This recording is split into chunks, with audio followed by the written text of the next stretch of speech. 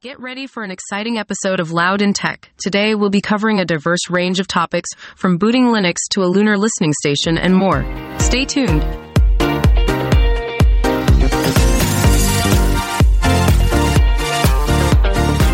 Before we dive back into more tech goodness, let's give a shout out to our fantastic sponsors and my personal favorite software in the entire universe, Mason. Picture this. A world where a solo founder can take on an e-commerce giant. Sounds like a superhero movie, right? Well, meet Mason. This AI shopping co-pilot is here to save the day. Mason swoops in to guide shoppers as they shop, making sure they find exactly what they're looking for.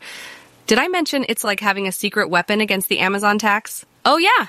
Mason will help you break free and skyrocket your sales. Head over to Get Mason to join the revolution. That's getmason.io. This segment is about tech news.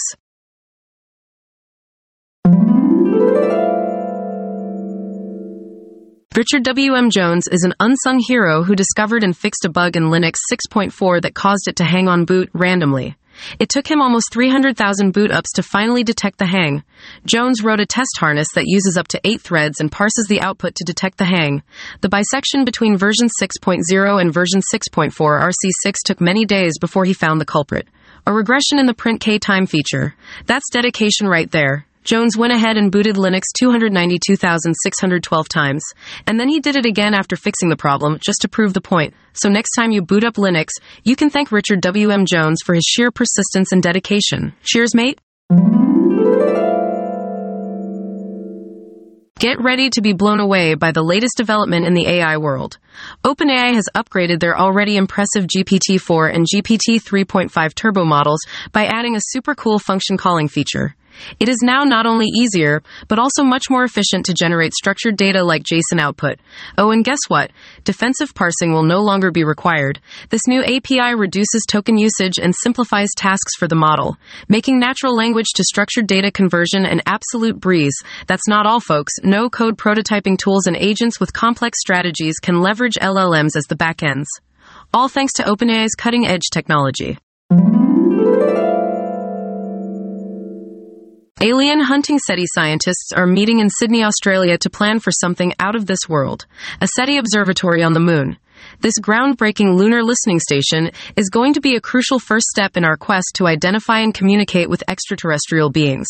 They're hashing out the technical details in a 3-day conference and hope to release a formal phase A study about it by the end of next year.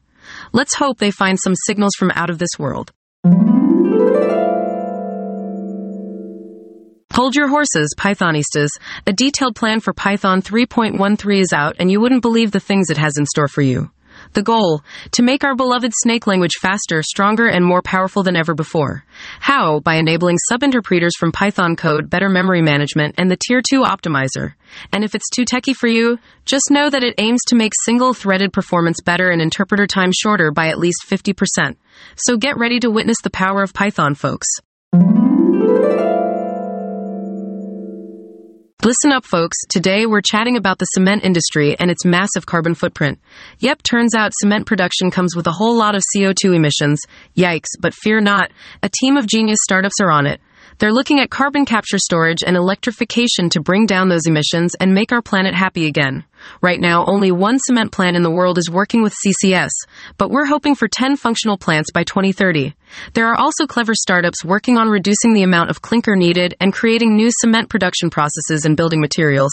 And that's not all. 2 hotshot startups, Coolbrook and Saltex, are focused on bringing electric high-temperature heat technology and plasma-based heat generation to the cement industry. Those sound like some great ways to tackle those pesky emissions and save the planet. Z Industries, a remote coding team, is going out of their way to build a platform that is designed to open source itself. The team has decided to use public coding channels to invite the community into their coding sessions, with their first step being to open up public coding channels. Users can listen into them code, watch, and even chat with them via text. If that's not cool enough, they also plan to build text-based conversations that link to persistent code annotations for async workflows.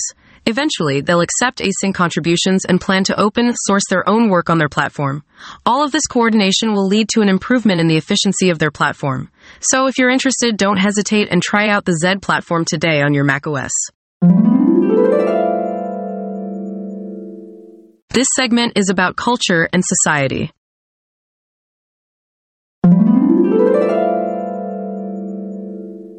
Managing a SaaS company is no piece of cake, but Ales Ghiculescu's learned valuable lessons over the 11 years of managing his own. They used Heroku to start with, but soon the costs and scalability issues became too much, so they moved to DigitalOcean. That was great until they had the desire to level up and move to AWS, but it was a big challenge. So they formed a team just for managing their platform infrastructure, called PIT, and voila, they could finally stabilize and professionalize their infrastructure. His advice to new startups is to use managed services for as long as possible, set up a PIT ASAP, and make sure to prioritize self-care. You don't want to burn out before the big break. Keanu Reeves took on the role of John Wick in the eponymous blockbuster hit. With his dedication to becoming proficient at judo, jiu-jitsu, and tactical three-gun shooting, he has highlighted a difference in productivity between creatives who work in the arts and those in office jobs. While Reeves was focused solely on one goal, knowledge workers are often expected to multitask and stay on top of multiple obligations. The success of John Wick demonstrates that undivided attention to a single project can lead to a profitable outcome. No wonder John Wick is so unstoppable. Have you ever felt like you're not a smart programmer? Well, the Stupid Programmer Manifesto written by Hasan Judy is here to make you feel better. Judy believes in using only the tools and frameworks that he completely understands, even if they're not the most advanced or efficient options available. He uses statically typed languages, puts all his code in one repository, runs his web app as a monolith, compiles his application into a binary file, and uploads it using SCP to a Linux server he rents. To communicate between layers, he uses a simple form of RPC. Judy believes that his approach allows him to overcome his limitations and be productive. So here's to all the stupid programmers that are actually pretty damn productive. What would you do if your voice assistant accuses you of being a racist and locks you out of your own smart home system? Sounds terrible, right?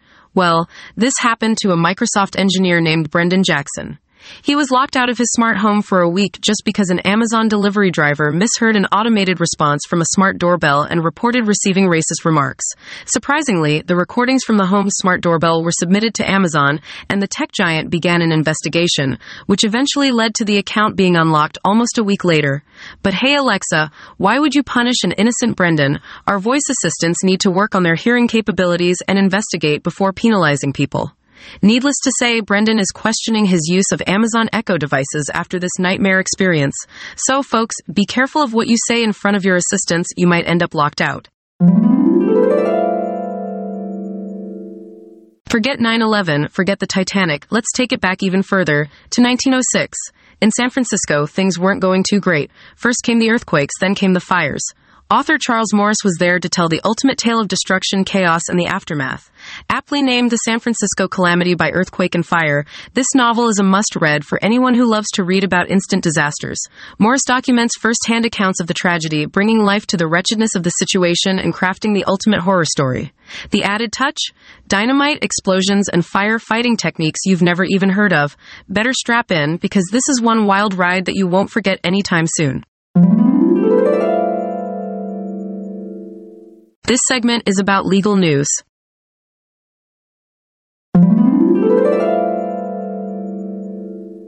When you thought the bad guys always get away, justice was served to the two men who helped run the pirating website Megaupload. New Zealand sentenced Matthias Ortman and Bram van der Kolk to more than 2 years in prison. This sentence is after the pair reached a plea deal with the prosecutors from New Zealand and the U.S. after facing charges of racketeering. Ortman got 2 years and 7 months, while van der Kolk got 2 years and 6 months of jail time. The partners faced a maximum sentence of 10 years in prison because of their illegal acts. Megaupload was closed down by the FBI in 2012 after its alleged co-founders, Kim.com, and some associates were arrested on charges including racketeering. Rust is like a knight in shining armor. It's efficient, reliable, and will protect your code. But even the best knights need polishing, so here are 35 ways to make your Rust code even better. Plus, learn how to jazz up your website's theme and add some fancy custom JavaScript scripts. And don't worry about those pesky quotes on local storage. We've got a workaround for that too. Get ready to slay bugs and make your Rust code shine like the brightest armor on the battlefield. There's been a rather spooky discovery at UC Berkeley. A couple of years ago, a group of contractors ended up finding some skeletal remains in an abandoned building on the campus. Pretty creepy, right? After reporting it to a supervisor at Cal, who somehow forgot to tell the police, it wasn't until the beginning of 2023 that the police finally got involved. The bones were discovered at Clark Kerr campus and seemed to be a human, but they were heavily decomposed and the identity of the person remains a mystery. Apparently, the bones were found covered up with an old couch, wires, and even a mattress. It just goes to show how you never know what secrets lie hidden in the most unexpected of places.